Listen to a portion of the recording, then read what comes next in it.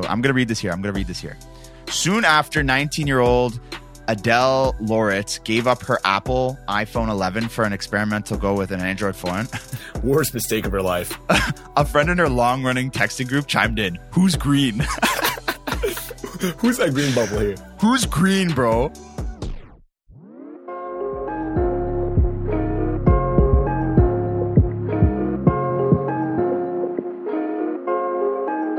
Yo, what is going on, baby? Welcome to the first episode of, I don't know what this segment's going to be called yet. We got to come up with a name, but I'm with my boy Ivan for this episode. We're going to talk about current events, new money, all that kind of jazz. I really think you guys are going to enjoy it. So let's just dive on into it, baby.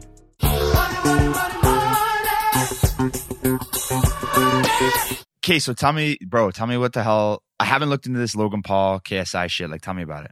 Yeah, so I think the last couple of weeks, Logan Paul and KSI dropped this new, not energy drink brand, but sports drink brand, kind of like a Gatorade competitor. Was pretty wild. Like, Logan said he was going to do an announcement, and then he just hops on IG Live with KSI, like on drop day, and 500K people tuned in. Nobody knew what was going on. There were rumors, and then they just launched this drink brand. And like first day, like 400, 500K people followed their IG page, and it just like blew the hell up. So context for people that don't know, Logan and KSI used to have a bit of a beef. They were kind of the first YouTubers. I wouldn't say the first YouTubers that did boxing on YouTube, but they were the first ones to make it big. And they had a bit of a rivalry. They kind of amended by Logan having like KSI on his podcast. And then they're starting a business together now. What's wild about this is the amount of traction that they're able to build. Like, just off of 1 week, they were able to make so much noise on the internet. And like, when they dropped, they sold out. Like, no surprise there. Man, so like fucking like, how are they going to compete with Coke and Pepsi? Because like, that's the first thing that kind of comes to mind. Because Coke and Pepsi, they own those distribution channels like you wouldn't believe. And in fact, who owns like, Gatorade? Is Gatorade's own thing? That's Pepsi. That's PepsiCo. That's Pepsi. Okay. Pepsi. So PepsiCo's distribution is actually like world class, and we actually partner with some brands that work with us because we're just in every fucking store. We're like penetration everywhere, right? So like, did they talk about that kind of shit? Like, I know they got in some stores and stuff like that. Are they partnering with any of them or? Yeah. So I know they're in a bunch of stores. I think they're in one of the major restaurant chains, like one of the like parent companies that owns like, not restaurant chains, grocery chains that owns like a lot of the big grocery stores in the States. Yeah. So obviously they had distribution set like from the get go. It wasn't just fully D2C. Like they had like the plan before they launched. But my whole thing is that they can compete with the PepsiCos of this world. I don't think they need to. Depends like how big they want to take this, right? Like in terms of reach, like there are only a handful of influencers on the internet that have more reach than Logan and KSI. Like, even combined, like even less, right? So if their objective is to make the new next Gatorade, right? Like, you would have to take more of a traditional approach, in my opinion, less of a D2C approach. But as a first launch, just based off of like their likeness on the internet, like the content that they were to make, like Logan made a big like, hey, this is my next big thing. Like, video got millions of views. So did KSI, right? Like, for a launch, it's really impressive. That's insane. That's insane. I don't know. I'm always so cynical with this kind of shit because it's like, and it makes sense. Like, I think the reason why they did sports drinks though too, I've heard it's great margins. A, like, B, like it kind of makes sense for them. There's a bit of a synergy because they're like both like athletes. They both did the boxing thing, and it's like, oh, it's something that I would use. They're still both like athletes and training for whatever, maybe not a fight, but just in general. So that makes sense. But like, man, just seeing like the stuff that they're doing on the internet, they're pulling up to like clubs and stuff, like handing people like drink primes, like, because there's a face behind the brand, they can go and do shit like this, right? It doesn't make sense to hand out Gatorade at the club, right? There's no really like correlation, right? Like, you don't go to a club and ask for Gatorade, but since it's them, it's like, it makes for funny content. Like, they already go into the club, but like they're promoting this drink, right? Like, Gatorade can't do this. They don't have a spokesperson Gatorade guy, even if it's like they're sponsoring like an athlete. It wouldn't make sense for an athlete to go toss Gatorade at the club, right? But for them, it makes sense because it's them. Yeah, man. It's crazy because you could even consider them athletes, right? Because they're boxers, so to speak. And anyway, it is interesting, and I'm interested to see kind of how that actually pans out, because I think, like, you know, in previous, like, historically speaking, you know, I think that it definitely was more so kind of gimmicky when you just slap a athlete's face or a thing like that. But like, this could be a different sort of thing. You know what I mean? So yeah. Okay, so OpenSea, which for you guys that have never heard of that, is a platform where you can buy and mint NFTs. I believe is that what, basically a marketplace for NFTs. Yeah. Right now, NFTs. I made that episode about, you know, what they are and how they work and how they're more than just JPEGs, and they're kind of just propped up in the media as fucking bullshit art, but they're actually like kind of legit concept behind them. Well, this platform did a massive raise. I think, what's it say here? Friggin' 100 million in 2020. 100 mil. And I think they were valued like $13 billion, which is like actually insane. But you think about it, they're doing like billions of dollars of order flow. But it's hilarious because those numbers seem big, but like when you like compare it to like the stock market or any other market, like it's puny, like it's nothing, right? So it's interesting, man. Are you in NFTs? Are you in that scene, Web3, anything like that? Paying attention to Web3 NFTs. My roommates are a lot deeper into the whole Web3 and crypto space, but it is very, very interesting to see. Like, I have a .eth address set up, right? Like, where if I want what is this shit? What is this shit where people are saying .eth, like Christie.eth, Butcher.eth? Like, what is that? Yeah, you probably saw Jack Butcher's, but a lot of people on Twitter, but even in the space in general, there's this thing called ENS domain. So when you have like an NFT, right? Like, how do you hold it? You hold it within a wallet, right? If you go to your like Coinbase wallet right now, you search up like how to send like crypto or like your NFTs to like someone else, like you need their wallet for you to send it to. And if you ever like go to your settings or go to your profile on your Coinbase account, like you go to where your wallet address is, it's this like long string of characters, like 32 string of characters of just letters and numbers, right? And that's really hard to send and really hard to remember. So there's this company, to my knowledge, they made it simpler where you could set like a domain, kind of like how a website works or an email works, to like whatever, right? Like Ivan.eth. Mine is IvanYee.eth. And then I could connect that to my wallet and then just send the address. So it's a lot easier to remember. That's insane. So should I set up one? Should I do that? Yeah, I mean, it's like $250. I got you. I'll tell you how to do it. But it's like, it's good for branding as well, right? Like to tell people on Twitter are kind of using it like a status symbol where they're putting it in instead of their name, like IvanYee, they're doing like IvanYee.eth. So it's like, hey, like, I'm part of Web3. I'm involved in all of this. Yeah. I literally didn't understand it. But I was like the token person who doesn't understand something, so they just get angry and call it bullshit. Like, I was literally looking, I was like, oh, this is so fucking bullshit, bro.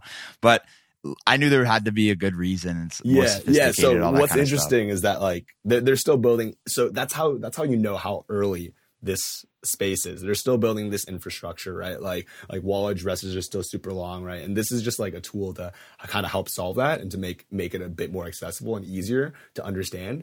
But back in like, I think pre-Halloween, the ENS company, like they did this airdrop for, and they made a token and they sent it out to like their loyal followers. So anybody that had a .eth address before Halloween, like were sent like in their wallet, like some of these tokens. You could claim some of the token, right? And that's when I was like, shit, like I didn't have an address before that, so I missed out on like maybe $1,000 or whatever with tokens, right? But I was like, damn, I need a address right now. So. Yeah, I might look into that because it's a quick little thing and it might actually be a lot more valuable in the future, man. But I just want to say, I saw this fucking thing today on Twitter, bro, and it was hilarious. This guy, this finance guy that I follow on Twitter, I'll make a clip of this.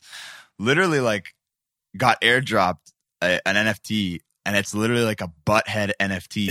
So it's literally like 2 booty cheeks on this guy's face. I thought they were nuts. I thought they were like hairy nuts on this guy's fucking face, and I was laughing so hard because it just looks so fucking, just like so like perfect for what people think NFTs are, like literal bullshit. That's why I kind of love the term airdrop, because it literally, it is an airdrop, right? Like, you know, those prank YouTubers that just like airdrop like random pictures to people in the public. Yeah. And then like you have a footage of them like looking around like, who the hell sent me this? Like that you're literally describing that, but digitally. Oh my God. So funny, man. Okay. AR glasses. I saw there was a couple articles that came out. For context, guys, AR, augmented reality, it's basically like Pokemon Go, essentially. Like, it is, you know, real world, but they're just kind of adding tech to it. And my buddy and I were talking about this, man. I feel like we kind of already are cyborgs. We're slowly becoming cyborgs, bro. And I know that, you know, Google came out with their glasses, which before this call was kind of like, what was that? And then he was like, they dropped glasses. I think the next big thing, big thing, you got AirPods, you've got Apple Watch, you've got, well, I can't even fucking remember. There's a few other products. I think Apple's going to drop like the hottest glasses ever, like within the next 2 to 3 years. Them and Microsoft for sure. Yeah. I'm super skeptical still because of Google Glass. Like I'm not too deep into the AR VR scene, but like Google Glass tried this. I think they're probably ahead of their time. Let's just chalk it up to that. But I think maybe 5, maybe even 10 years ago, they tried doing like augmented or VR glasses where like it was so chunky and clunky, right? On one side, you would have your regular glasses. On the other side, you'd have like the camera like pointing out, and then like some like tech here. I'm not even sure what the capabilities of that was, but it clearly flopped really hard, and it didn't look stylish at all. Like they probably thought like, oh, it's gonna be like the movies, like Iron Man, like you look at all this shit, but it didn't like adapt to the market too much. So maybe they were ahead of their time. Maybe we're still ahead of our time, but I don't know. I'm bearish. For now. No. It's cool, man. I think, you know, you heard it here first, but I think Apple's probably going to drop something. And I might be behind the beat, bro. I'm not on that like tech scene where I'm like, I know things that are coming out, and maybe I could talk to my buddy about that, who he actually works at Apple. But I think it's just a next move. It's just absolutely going to happen. But this is the biggest thing that I wanted to talk about today. So I read this article that was talking about OnlyFans, right? And OnlyFans, for context, guys, you've probably heard of it. If you haven't, it's like an exclusive adult platform, sort of like a adult version of the creator economy where it's like Patreon or something like that, only they're doing some, you know, not safe for work things, let's say. So I came across this article. Dude, there's a sub-economy for this sub-economy, bro. So there's these things called OnlyFans consultants. So these are like seasoned veteran people on this platform who like been through the ringer, built up this like crazy business model, like know how to create a following. And they literally have created like an economy of different consultants and tools and everything, like a whole business plan for people on this fucking app.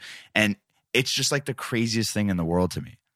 That's insane. Like I think people don't understand that some of the, I mean, just creators in general, right? Like YouTubers, like whatever, people that run stores and OnlyFans creators, they all have like a whole team behind them, right? Like, imagine, I don't know who the top like 10 OnlyFans creators are, but they all have managers. They all have people that like help respond to the DMs. Like, imagine the volume of subscribers they have. And I don't know, there's a feature where you pay like X amount of money and you can send like a private message to them and they'll respond within like X hours, right? You think they're reading all those DMs? It's just literally, it's literally impossible. It's not to burst anybody's bubbles, but it's like, it literally is impossible for them to like function as a human being, like fielding all those requests, right? Dude, which is why insane. It's like, even like a YouTuber, it's like, like they always say, I wish I could respond to all my fans, but it physically is not possible when you're like a big YouTuber and you get thousands of like comments, DMs, interactions on Twitter like per day.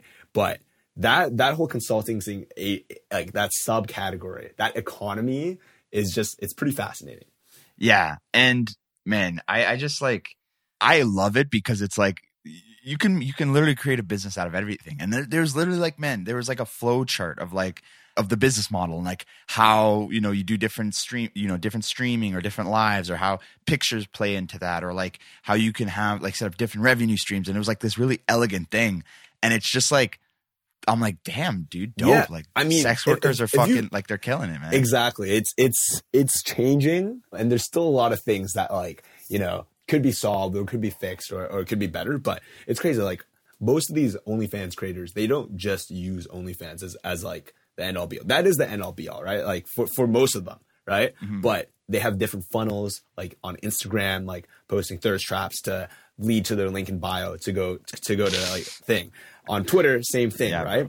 And then like one of the most interesting ones is this creator, this Twitch streamer called Amaranth, where she like contacts like Twitch. It's a safe for work platform where gamers and streamers can come and do their thing. But past year, some streamers have like kind of bent the rules or kind of like danced along the lines of like what's acceptable on Twitch for content, like nudity, family safety content. So there's this whole meta that popped up of like streamers like doing hot tub streams where they're in bikinis, but it's still safe for work, but it's clearly like edging on the side of adult content. So by building a huge fan base of people that are watching on Twitch, right, and leading them to their OnlyFans or other platforms where they can actually monetize better, where like adult content is more acceptable and monetizable than Twitch, it's a pretty crazy funnel. Like, it's just literally a sales funnel of getting them, of how to extract like the bigger pool of viewers into a smaller pool of viewers and then monetizing them all the way down.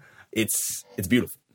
Yeah, it is. And it's just like, it is very similar. And I think people sort of shit on it because it's like, okay, well, like, you know, they're people would say that they're selling their body or they're doing all that kind of jazz. And, you know, people will make what they will make of it. But I think at the end of the day, like, it's becoming more and more sophisticated. And I always love, you know, seeing things become more legit and coming to their own. So like, that's really, really dope, man. It's democratizing sex work. Which is it's like an age-old industry where there are a lot of issues, and there still are issues, right? Like, we can talk about OnlyFans taking like too big of a cut for creators, right? Yeah. And also the ripple effects of like culture or whatever. But from a purely like business standpoint for the creators, the harassment, the whatever in the sex industry, like for years of creators not owning their own content and like and having to go through all these like big studios that could be predatory and all that jazz. But now they could like, hey, like, there's a platform now where I could own my own shit. Like, I can work on my own hours. I can do what I feel comfortable with and put out what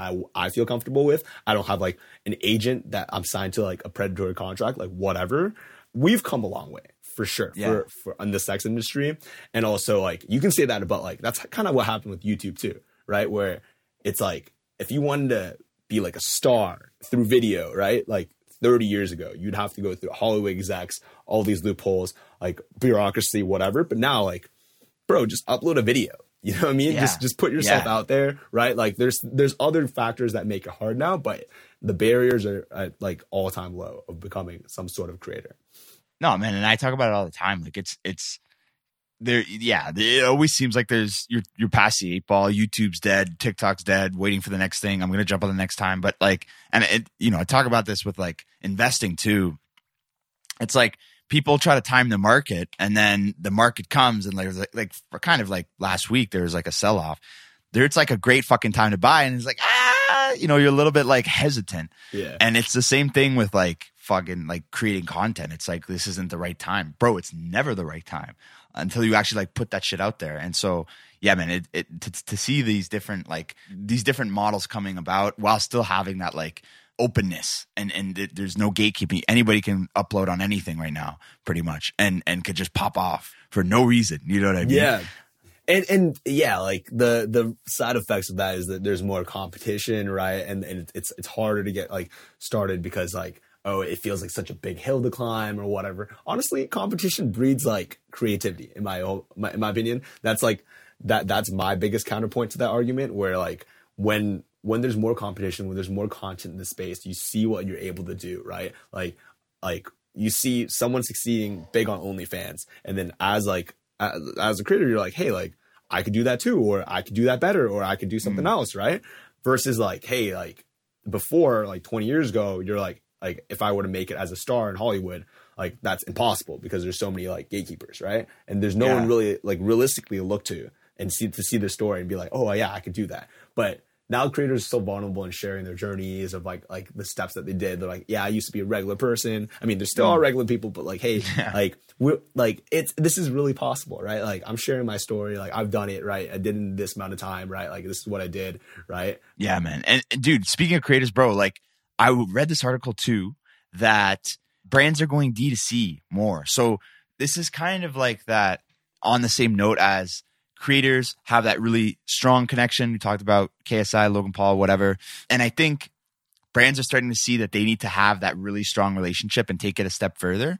And so like Nike, Adidas, Ralph Lauren, like their shit's getting harder to find. And, you think about like a company like Foot Locker who like, Foot Locker, Champs, whatever, who has all their shit. Like apparently you're starting to see less and less product lines. Products being more in Nike, in Adidas outlets, more online, more commerce, things like that, because brands are realizing that they don't really need those intermediaries anymore. They can just sell direct to consumer and they don't need somebody who has distribution because nobody's fucking buying their kicks at the mall anymore. Like they are, but they're not. And so super interesting, man. Like, do you think this is going to be a continuous trend, or do you think there'll always be like a place for like a Foot Locker or like a Champs or like a retailer, like a wholesaler? Type yeah. I think, man, I remember thinking about this a while back. I think there's always a place for a retailer, and I don't know if it's going to look the same in like 20 or like 10 years even, right? Where there's like your Saks, as many Saks on Fifths as possible as right now. You're the Hudson Bay for the Canadians, right? I think there's gonna be less and less of that because it's so diverse of all the brands that you can find in there, where the value is just less than something that's like super concentrated, right? Versus like I could be completely off, but at least from Foot Locker, it's like you're going there for like basketball gear, like Jordans, like athletic gear, right? Versus like you go to something big where it's like every single luxury brand at Saks. It's like I don't know if there's as much value like in that. And like economic wise, it costs a lot more to run like something so big. Like you can't do like a Saks off or what is it, Saks on Fifth Avenue, whatever it's called, something like that. Yeah. Like you can't do that with like the size of like a Foot Locker, right? You got to buy so much real estate. It's just a ginormous investment. So I think like the D2C trend, it's not even a fad. It's not even a trend. It's just like a model of how commerce is shifting. It makes more sense unit economically for brands to move that way. But I think like big retailers are good for like discoverability, et cetera, still. Yeah. And like an experience. But I don't know how much that values in terms of like cost. Yeah, bro. Like that's the thing. So I feel like coming back to all the way to PepsiCo. So how PepsiCo works with their model is, and it's kind of nice to freewheel about fucking, because sometimes I feel like I'm still working there. I got to gatekeep and shit. Like I can't say some shit. I can say whatever the fuck I want. So there's a really big frontline workforce, right? Yeah. For PepsiCo, for the chips, right? Direct to store, fucking, we basically, they're guys that go in the trucks and they deliver the chips, and it's like they fluff up the chips, they make it look really nice, they make sure the product's there, they do a great job. So, if you guys ever go to the grocery store and you look at like, if they're doing their job correctly, you'll never see it to be wiped out on Frito-Lay's side. You'll see everybody else's chips are all over the fucking place and disgusting. It's all and you'll face see nice. It's all faced up, fluffed up, looks fucking beautiful, full, all that kind of shit, right? So there's basically the company, Frito-Lay, the people that deliver it, and then the big retailers, Loblaws, Walmart, whatever, right? Like, logistically thinking, I'm thinking, holy shit, PepsiCo's got to be thinking, these guys, dude, they get well paid, all of them. They get so much money. They cost the company so much fucking money. And to me, you just kind of touched on how, how much value are those retailers, those middle people actually bringing? Like, how much are those workers' values bringing? And of course, they do their job, they're doing well, but should they cut them and they have cost savings, could they adapt and do a direct-to-store delivery or like ship warehouse and maybe reshape everything? Like they would have to slash a ton of stuff to get there. But I think that brings up a good point with like Nike and Adidas, because it's like, and all of them, it's like, dude, they are that big for a reason. They're very evolutionary, adaptable brands. So if they were to not sever ties, but basically move away from the Foot Lockers and the department stores and the different like outlets or whatever, and just like, you know, take all that capital that's put towards that and put it towards the sort of decentralized model, I think it's much more scalable. I think it could do much more volume, and they could even invest in their own distribution with their stores if they wanted to be brick and mortar and have a presence there. And so, like, I think that's probably where they're thinking, bro. Because I don't think retailers will go extinct. I think that's no. I'm not saying you're saying that, but it will. And I'm sure the stats back it. Someone fact check me, but it's declining a bit. But yeah, with the products that like Nike and Adidas are dropping, right? Like with Nike, you got your sneakers app, right? And you can get like your latest J's. And maybe they're making more. I'm assuming they're making more, but for like limited runs, like, I'm sure they're just distributing it like more from like, okay, we have only 20% of. Back then, it used to be like 50% of inventory would go to like the Foot Lockers, right? And then 50% like online and Nike, or like 25% online and Nike, 25% at like our stores. Now it's like, okay, we're going to slash a bit from the retailers and put like 25% on the sneakers app, 25% at Nike stores, 25% online, 25% like in Foot Locker, because they own the initial three, right? They own their website. They own like their own stores, and they own the sneakers app, right? Like, and when consumers are more used to buying that way, like more online through drops and doing all that, like there's less need to like line up outside of Foot Locker and like get my shoes that way, right? So like that direct to consumer model, that app within itself is kind of killing. They're killing sneaker drops. Not gonna lie, sneaker drops are moving online, right? Like I missed the days. I mean, not really, honestly, because some of them were pretty cold. Like lining up, like early in the morning for like Jordans. So yeah, man. There's like I got buddies that are big sneakerheads, bro. I never fell in love with it. Like I've never. Yeah, I had a phase. That whole scene. Did you have a phase? It was an expensive phase, man. And it all started when I got my first job or two in high school. And man, I just didn't know. I didn't know how to act. I didn't know how to spend my money. I'm like, fuck, like I need a hobby. Boom, sneakers. Boom, like $300 there, $300 there. I was dripped out in high school. At least my feet were. Man. Yeah, and then I was like, man, this is not sustainable. No, bro. The 2-week paycheck into a pair of J's, but like I still got those J's, man. I'm still fresh. So J's, bro. J's are fly. J's are fly. But yo, so last story we got here, man. People are literally getting bullied for the green text bubble. So this is actually big facts. Big facts. Cause like even when I was back in high school, we were back in high school, bro. Like I remember when I had like a cell phone. I got my first phone. Fuck, what was it? Grade 9. Got my first phone. I had, holy shit, it was an LG Rumor 2, I think, something like that. Fuck, it was pretty sick. But anyway, I remember when iPhone started to get hot was like grade 10, and I got my first one in probably grade 11.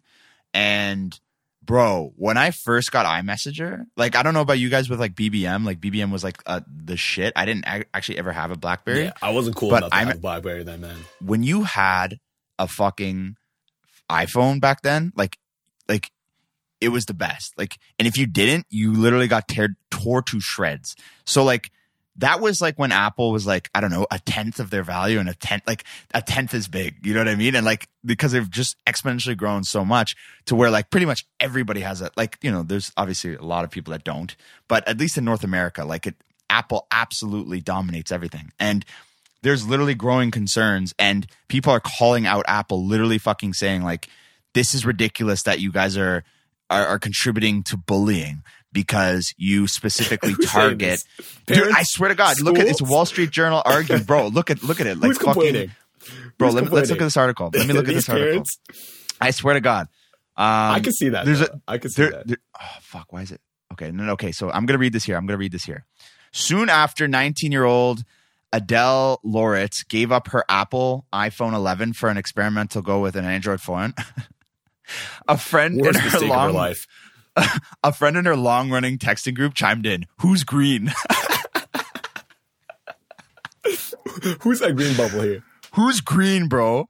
Yeah, the reference to the color group highlighted one of the challenges with her experiment. Group chats didn't work seamlessly, felt excluded. Bro, I'm telling you, there's people saying, like, calling them out, being like, you guys should keep it all blue. This is wrong. Hold on, let me try to find it. I mean, iMessage groups are just big. It's like, I mean, with us, like we're like not technically Gen Z. We're like not millennials either. We're like in between. Like in between. We use both like Messenger, like Facebook Messenger, and like iMessage groups, right? But I'm assuming, right? I don't know what like Gen Z is up to, but I'm sure none of them are on Facebook, right? So boom, Messenger's out the door. What's next? iMessage groups, right? Yeah. So hey, bro, if you're not in one of those iMessage groups, if you got a green don't be that guy. You can't be that guy. And like that implication is insane of how much of a monopoly, or just maybe not monopoly, but near monopoly that Apple has on like youth. Mm-hmm. Like not just youth, but like just culture.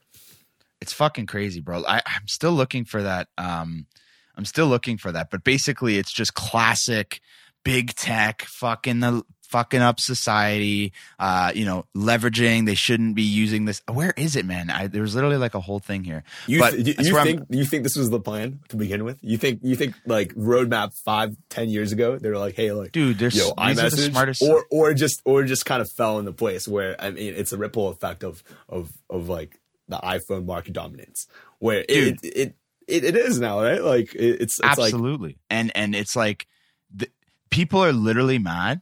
They're literally mad. Look at what is this? Tim Cook, moving iMessage to Android will hurt us more than help us. Yeah, they pulled iMessage off Android and they went purely into Apple, and so they got some heat for that. But they're so good at what they do, like so good, so much so that they're the biggest company in the world. But they're so good at what they do that literally, like, that is the reason why they get in so much shit. It's because they're over dominating. They have a monopoly on teens, like that kind of stuff, where it's like you need to be doing things because you're so damn powerful to, like, you have a place here, and people are literally like, teens are like depressed that they're not in iMessage groups because, bro, like, it's actually real talks, dude. It really is, bro. Yeah. If you're a green bubble, if you're an Android, you truly feel excluded. Like, you do. I remember I had my phone broke and I wasn't in the group chat, bro. Yeah. And I was missing everything, every deet, every rumor, every last thing, bro. And it's unfortunate that it's like that, but you can't deny, like, it's not on Apple to make their product shittier. You know what I mean? Like, because that's essentially what they would be doing. People get Apple because of the ecosystem, right? The AirPods, the Apple Watch, the whatever, the convenience, and the iMessage. So that's built into their model. That is what Apple does. So the very essence of what they do is what people have a problem with. Dude, I would be lost if I like somehow lost one of my like ecosystem devices, right? Like even like, I don't know, right? Like going back to like my AirPods or whatever, right? It's so seamless. It's so easy. Think about it. Also, man. Like, this is not even related to Apple, but like, think about it. If you lose your phone, right?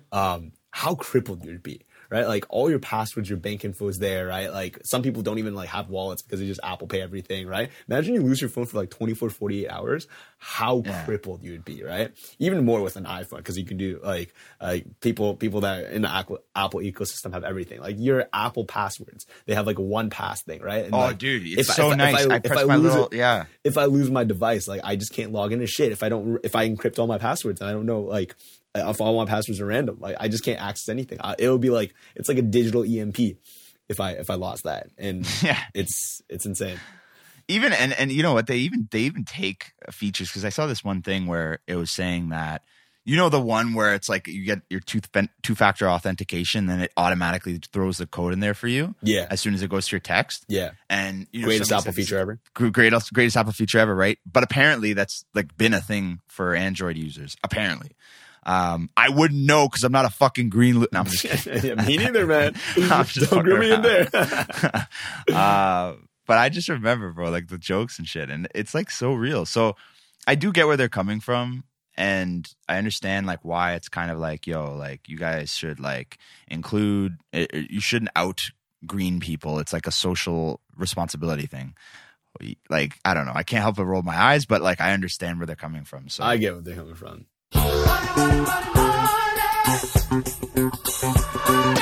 So there you have it, my friends. Hope you enjoyed that episode. Ivan and I are working on this. It's a work in progress. We're going to try to bring you guys as best content as we can, as fresh, to keep you informed and entertained at the same time. So please, I would love if you guys left a review on if you liked the episode or not or whatever. Shoot me a message, IG, all that jazz. Would love to hear from you guys. Thank you so much for tuning in. If you're hearing this right now, I love you. I love you even if you're not listening to this. That doesn't make any sense because you wouldn't be hearing me say this. Does a bear shit in the woods. You know what I mean?